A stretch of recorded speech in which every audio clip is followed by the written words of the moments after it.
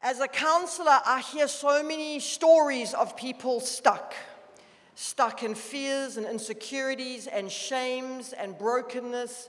And my heart is not just for walking journeys with people in the counseling room, but is also for inspiring and equipping and empowering people to walk in the fullness of what we were created for. And so today I want to speak into a space that I think many people find themselves stuck in because of fears and insecurities. And I really believe that God's got a divine appointment for every single one of us this evening. And even as we were singing that song, turn your eyes upon Jesus, I believe that there are some here that because of shame and because of their stuff, they almost feel like they don't know how to turn their eyes to Him.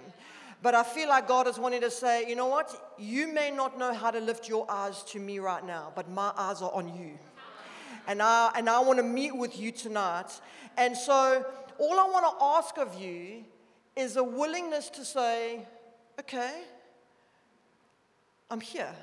I don't know if you're going to meet me because I'm feeling a little bit skeptical, but that's okay. Because I know the God that we serve, and I know His heart. And I know He really does have something for every single one of you. Let me start off by asking you a question. How many of you have ever felt forgotten? Where maybe you have felt ignored or unseen or unimportant or just irrelevant. Maybe you have felt insignificant. Or just, that who you are just actually has no value or purpose. Or maybe you felt silenced. And that what you feel doesn't matter to anybody. Maybe you have felt forgotten by friends or siblings or a parent or even a spouse. Maybe you've even felt forgotten by God. Where you just feel like God's got something for everybody but me. And let me ask you it slightly differently. How many of you have feared that you may be forgotten? How many of you have held back from leaning in because what if? What if somebody doesn't respond? What if somebody, lets me down? And maybe underneath this kind of fear are the questions of, do I actually matter to others? Do I actually matter to God? And so often, the idea or even the potential of pain can paralyze us from stepping into possible opportunities. The potential of getting hurt or rejected kind of fuels these fears. And being forgotten or invisible or unseen is actually one of the most painful of human experiences because we're wired for connection. I once was, when I lived in London, I was trying to catch a train to college. I was studying at the time, and I was running for the train. It was one of those kind of days, and there was a homeless guy sitting in the subway, and he shouted out to me, hey, how's about a coffee? And I was like, one of those movie moments, like, sorry, dude, I'm late. And I got onto the train, but I actually ended up missing the train. So I walked back and I was like, well, you're in luck today. I'll get you a coffee. And anyway, got this guy a coffee. I thought I'll wait for the next train. I ended up sitting with him for 6 hours that day. And I was asking him all sorts of questions about why he was homeless and what it was like living. And he said for him, the hardest thing about being homeless is being invisible to people. He says, people may not have something to give to me. He says, but if someone just gives me their eyes, and goes, I see you. The power of that space is so healing. And I think for us as women, we are such nurturers by nature that for us, it's easy to be on the giving end of care. But very often it's hard for us to be on the receiving end. Because you see, when you're on the giving end, people need you. It's harder to be rejected when you're giving. But when you're needing and you're needing to receive, so often that's the space where we fear that we're going to be rejected. How many of you may spend hours in your mind ruminating on the potential of being rejected? And so many of us live in this mindset that, you know what, I'm not good enough, I'm not lovable enough, there's something not enough about me. And we can spend hours in our minds. And one of the things that I think is so important for us to understand when it comes to our minds is that our mind is the space where the enemy wants to attack. I want to start off this reading of scripture in 2 Corinthians 10, verse 5. It says this: "We are humans, but we don't wage war as humans, because we use God's mighty weapons, not worldly weapons, to knock down strongholds of human reasoning and to destroy false arguments. We destroy every proud obstacle that keeps people from knowing God, and we capture rebellious thoughts and teach them to obey Christ." That word thought is the word neoma. Say neoma. Okay, now you're all fluent in Greek. Okay, neoma. Neoma means a thought with an evil intention. A thought with an evil intention. You see, every thought that comes into your mind doesn't always originate from you. The Bible also talks to us to hold up the shield of faith so we can extinguish the fiery arrows of the enemy. How many of you have seen movies like Braveheart and Mr. Mel Gibson? You know, is that showing my age? Gosh, okay. And you know, in those kind of movies, the enemy would get an arrow, dip it in fuel, light it, and fire it into the thatch of their enemy's house with the hope that it would burn it from the top down. That's how the enemy works. He throws fiery arrows into the thatch of your mind with the hope that it will burn it from the top down, that it will rob, steal, and destroy your identity, your potential, and your purpose. You see, if the enemy can't stop you from becoming a Christ follower, he's going to do everything in his power to make you an ineffective one. And the way he makes you ineffective is if he can get you to believe that you're not enough, that God can't use you, that you don't have potential and purpose, that you're unlovable, then it keeps you stuck in fear. And fear makes our world incredibly small. 2 Corinthians 2:11 says, "So that Satan will not outsmart us, for we are familiar with his evil schemes." That word scheme is the same word, neoma. And the Bible speaks so much into this. And the reality is, the only power the enemy's words have over us is if we agree with him. The only power the enemy's words have over you is if you agree with it. You see, once you agree with a thought, it turns it into a belief, which then fuels a behavior. Now, what's interesting when you go back to that scripture in 2 Corinthians 10, it says that we need to knock down strongholds of human reasoning. A stronghold is like a fortress, or it's also described as any kind of behavior I engage in as a form of safety. Counselors will call this a defense mechanism, a self-protective strategy.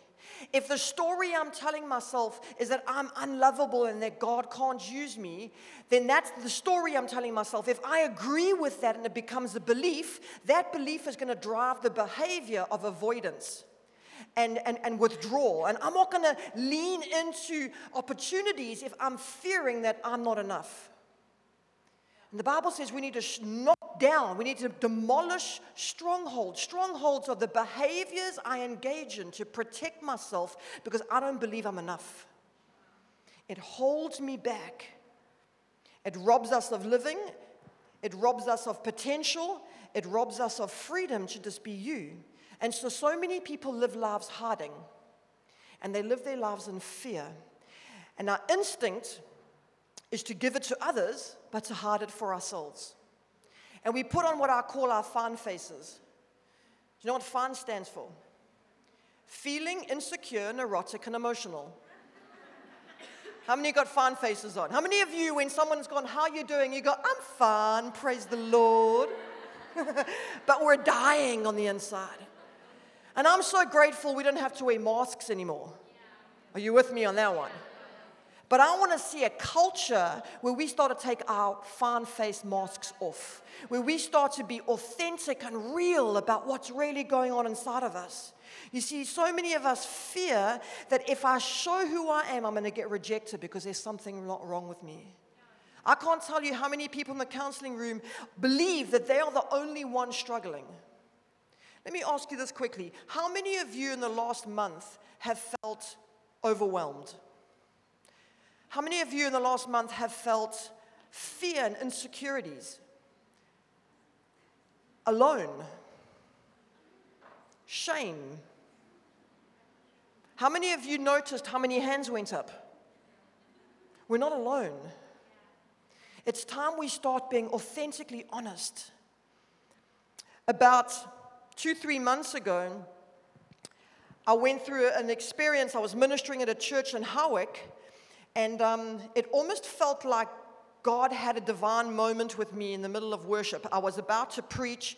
It was the middle of worship. The guy was singing a prophetic worship song, and it felt like one of those beam me up Scotty moments, you know, when there's like a light that's just on you and no one else. And it's like God's Spirit came on me, and I just started crying through the worship. And then the pastor was like, right, it's you to get up. And I was like, you got to be kidding me, you know.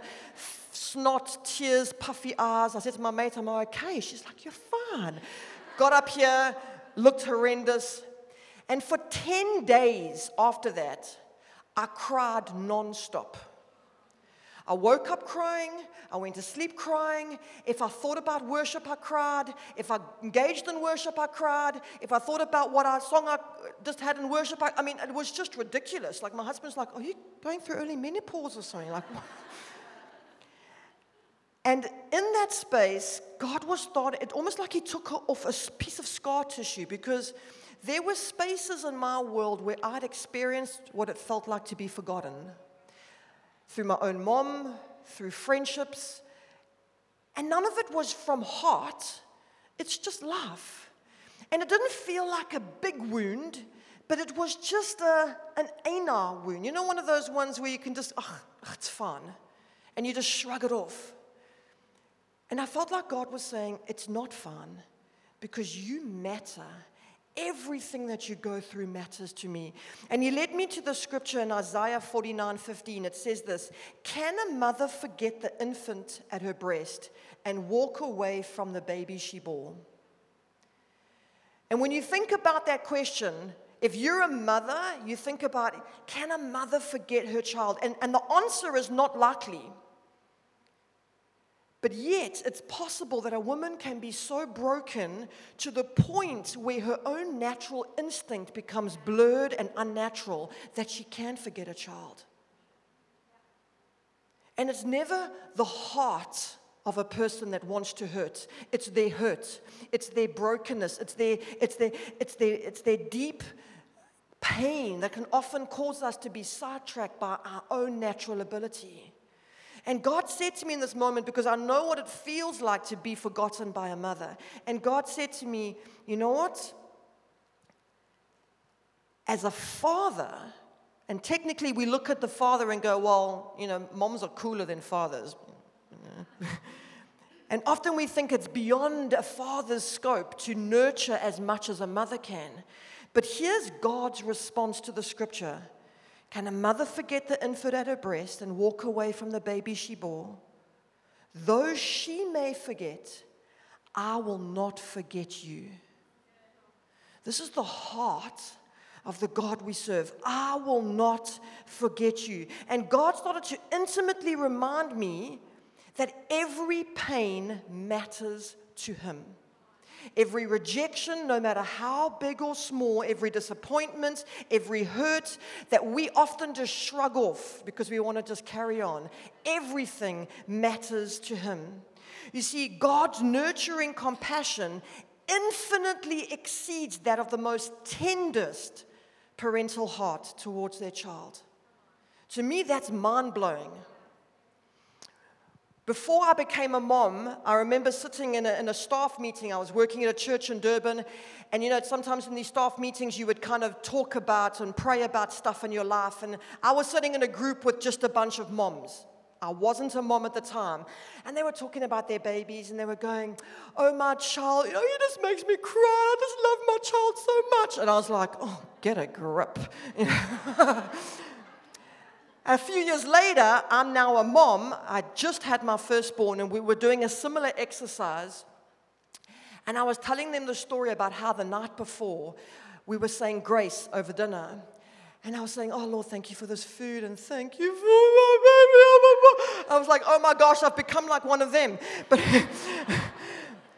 and the reason why I'm starting with this is because I want you to take away one thing tonight, that the God we serve is able to meet you where you're at, because he loves you so intimately well. And I know that there are many of us that are walking with limps and pains and insecurities, and every single one of these experiences matter to him. The reality is, it's impossible to walk in the full ability of God's power for you when you don't trust in his nurturing heart. It is impossible to walk in the full power and plan and potential that God has for you when you're holding back because you don't trust his nurturing heart. And today I want to speak into the fact that really God has got you. When I was studying to become a counselor, we were third-year students, and we had an experiential weekend. We were learning different techniques in counseling, and often they would bring in specialists who would kind of train you in some of these spaces. And we were given a brief that we were going to do a weekend away where this woman was going to come in and minister to those who felt like God was going to do something in their hearts. And I was at a space where I was so excited about God. I was falling more and more in love with him, and I was ready for God to do a healing. You know, when you just like almost ripe and ready. Okay. So I went away on this weekend amped, like, yo, God's going to do this. And I had this idea in my mind of how God was going to meet me. And so Friday night, the woman says to the group of us students, who wants to go first? And I was like, choose me. Like, amped, you know. And she chose somebody else. I was like, okay, it's fine, you know. Somebody else can go first. The best goes last. That's cool. Anyway, next session, who wants to go first? Put my hand up. Chose somebody else. Saturday morning came. She was like, who wants to go first? And I'm not so excited anymore. I'm like, you know. Ignored me again. Next session comes along. Who wants to go? Like, I'm just getting more and more bummed, like totally gutted. By the end of that Saturday, I was raging inside. All those old emotions of rejected and not enough just came rising to the surface, and I was fuming. And you know when you start ruminating? You know, God, I'm here. I showed up. You were nowhere to be found. Typical. I know what that feels like, you know, and I was just angry, and I was sitting at dinner that night just pushing my food around, and one of my lecturers came and she sat down next to me. She was a supervisor. She could see I wasn't in a good space, and she started telling me some random story of a cat that was injured that she had nurtured, and I was like, I really don't want to hear this. And anyway, I rudely then just stick my head on the table to ignore her, and God starts talking to me. And he says to me, Mads, I want you to look at your thumbs. And I'm like, what are my thumbs? And I was holding both my thumbs like that. He says, whenever you're feeling rejected and forgotten, you start to self-soothe by holding your own thumbs. So I was like, yes, so? You know, when you're stroppy, angry. And he says to me, I want you to stick out your thumbs and ask your supervisor to hold them. I'm like, you've got to be kidding. She was German as well. I'm like, oh my gosh. I'm like, there is no way. And like, we had a bit of an argument, and he won. Stick out my thumbs, and I didn't even want to look my eyes up because I was too embarrassed. I said, God's told me you need to hold my thumbs. Can you picture it?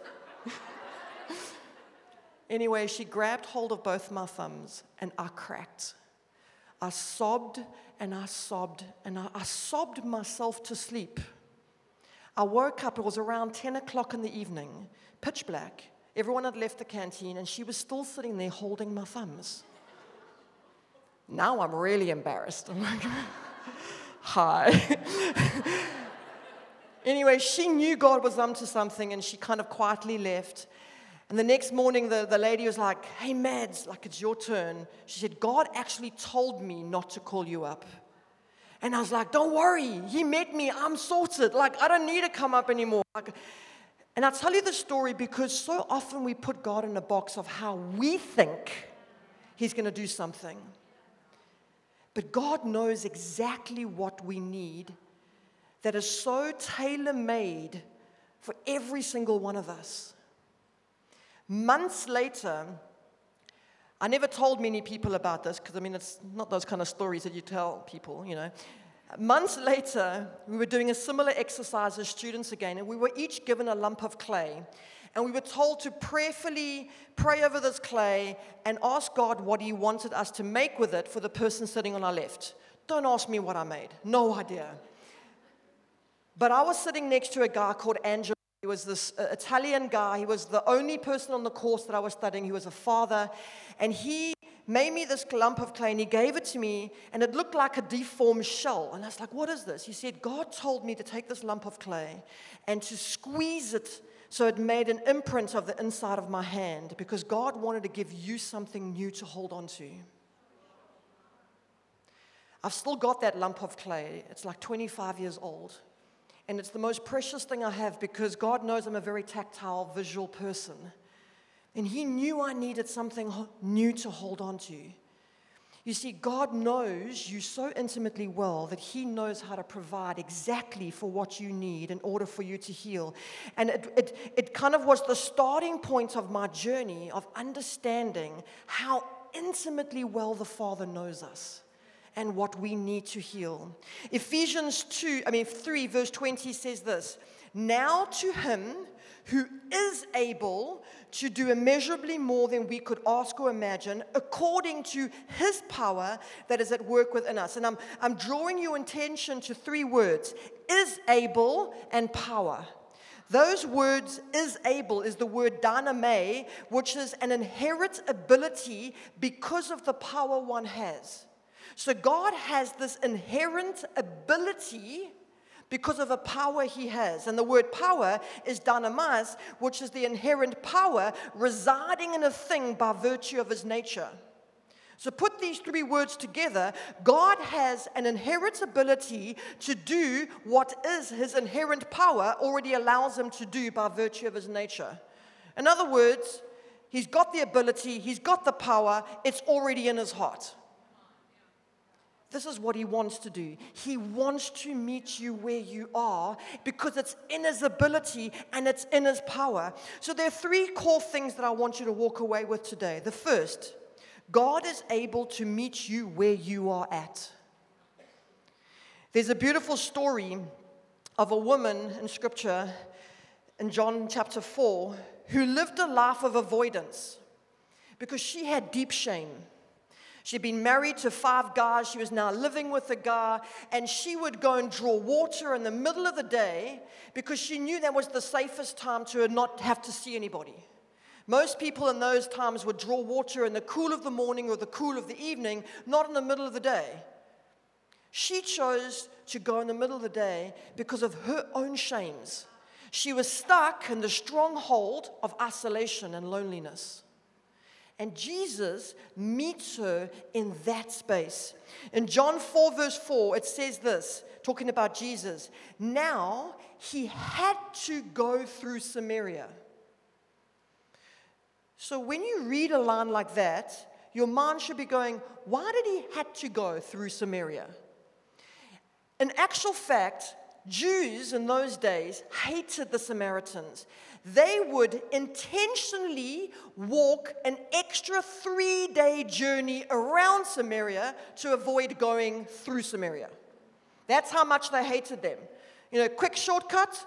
No, I don't like these guys. Let's rather take a 3-day detour to avoid these people. Okay? And so Jesus meets her and asks her for a glass of water, to draw water. And what's interesting to note, I'm just going to quickly look it up. It says he had to go through Samaria, and when he asks her for a water, she goes, "You're a Jew. I am a Samaritan woman. She disqualified herself by her ethnic religion and her gender. I'm not enough. How many of you have spent a life comparing? I can't do because I am not. We disqualify ourselves and our values and our mindsets because of what we believe we are not. Why are you asking me, was the question she asked Jesus. Jesus didn't answer her question. He answered her question with a question. He says, if only you knew the gift God has for you and who you are speaking to. He's more interested in you understanding who He is, that He is able and He has power to bring life change into your life. Scripture says He had to go through Samaria. Why? Because He had a divine appointment with a woman caught in shame. He had a divine appointment with a woman who was caught in bondage and insecurities and fears and a life of avoidance and a life that was small because the enemy was robbing her from her potential. He had to go through Samaria because he had a divine appointment with a woman who that when she started to understand who he was, you know what she did? She leaves her bucket and goes to the people that she'd been avoiding and she starts evangelizing. You see, when you have a divine appointment with Jesus, He starts to use you in the most incredible ways to bring other people to Him.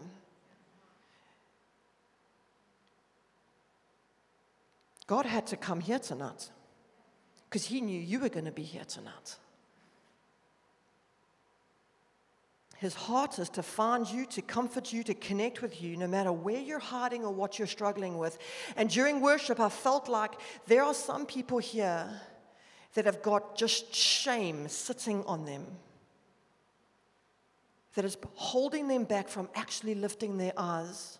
They don't know that, you know, when somebody sits with shame, shame is an identity crippling emotion. Guilt is I made a mistake. Shame is I am a mistake. There's something wrong with me. And Jesus wants to say to you tonight, there's nothing wrong with you. And He wants you tonight to raise your chin so He can eyeball you. He wants you to see your value by looking into His eyes. The second thing, God is able to restore you according to the plan He has for you. You see, His heart is to put you back together again. He's in the restoration business. I want to read you a Psalm 18, 20 to 24. This is the Message version. It says this. God made my life complete when I placed all the pieces before Him. When I got my act together, He gave me a fresh start. Now I am alert to God's ways. I don't take God for granted.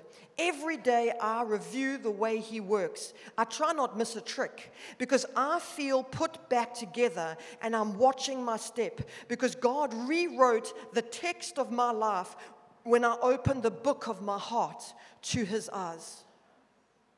You see, the reality is, God is able to restore you according to the plan He has for you. My youngest son loves playing Lego. You know, when you get those pieces and there's like 4 of these pieces with 3 of these pieces, and as he slowly follows the manual, suddenly he creates this masterpiece. Listen to this, Psalm 139, verse 16. You saw me before I was born. Every day of my life was recorded in your book. Every moment was laid out before a single day has passed. So here's what I want you to understand. Imagine building a Lego masterpiece, dropping it, and it shatters into a million pieces. That's how some of us feel in our lives. Like, we started off life, and somewhere along the life, stuff happened to us, and we dropped and got shattered into 1,000 pieces. Now, if a person doesn't have that booklet to rebuild that masterpiece, it almost feels hopeless, doesn't it? Like, how do I start rebuilding this when I don't have a blueprint to build this masterpiece again? This scripture says, before you were born, He wrote about you in a book. He dreamed about you. You see, every artist, every creator starts off by doodling their dream. They write about what they want to create. You were dreamed of by a dreamer. You were planned by a planner. You were designed by a designer. You were built by a builder. You were fashioned by a fashioner. You were sculpted by a sculptor. You were knit by a knitter. How cool is that? God knows every inch of you because He planned you. And we don't have to live in a place of hopelessness going, how on earth do I start this journey? We just need to go to the one and say to Him, hey, God, you've got my design, my book up there. Can you pull it out and help put me back together again? He is able to restore because He is a God of restoration. The third point is God is able to empower you to walk in the fullness of the plans He already has for you. Jeremiah 29:11, for I know the plans I have for you, declares the Lord. They are plans to prosper you and not to harm you, plans to give you a hope and a future. All you need to do is be faithful to the step in front of you. I spent years of my life thinking God can't use me. When I went to school, you got the A class, the B class, the C class, skip a few, you got the G class. And G didn't stand for good grades. I was there. I barely passed high school. I ended up going to get a trade in hairdressing because I couldn't get into varsity, but hairdressers are undercover counselors. You see, God uses all things. I eventually got into Bible college, not because of my grades, but because of my age. But I was so insecure for many of my high school years that I used to stutter. I would come to events like this going, there's no ways God can use me. I can't even speak properly. I speak Simplenese. I can't even spell properly. And it disqualified me, thinking, you know what, there's no ways God can use me for anything. And then a friend once said to me, if God can use a donkey. And then I started realizing, you know what, I'm not going to live a life of fear anymore. All I'm going to do is be faithful to the step that God has put in front of me. And if you're faithful to this step, God lights up the next one. And that's what my journey has been, of just being faithful to the step. Ephesians 3 verse 20, now unto Him who is able to do immeasurably more than we could ask or imagine, according to the power that is at work within us. I still today look at my life and I go, I honestly have no idea how I got here. I recently had my first book published. When you hand in a manuscript to editors, they've got light editing, medium editing, heavy editing. Mine found a new category. But you know what? I'm a confidently bad speller who knows her value in God. Who cares about the stuff that we think the world's going to go, you know what? God can't use you because you can't spell. Rubbish. He can use donkeys. He can use me. He can use you.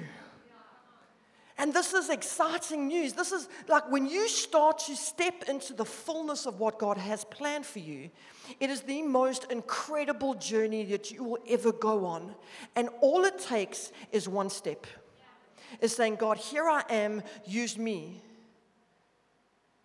And if you wake up every single day saying, Lord, here I am, use me, you will never look back.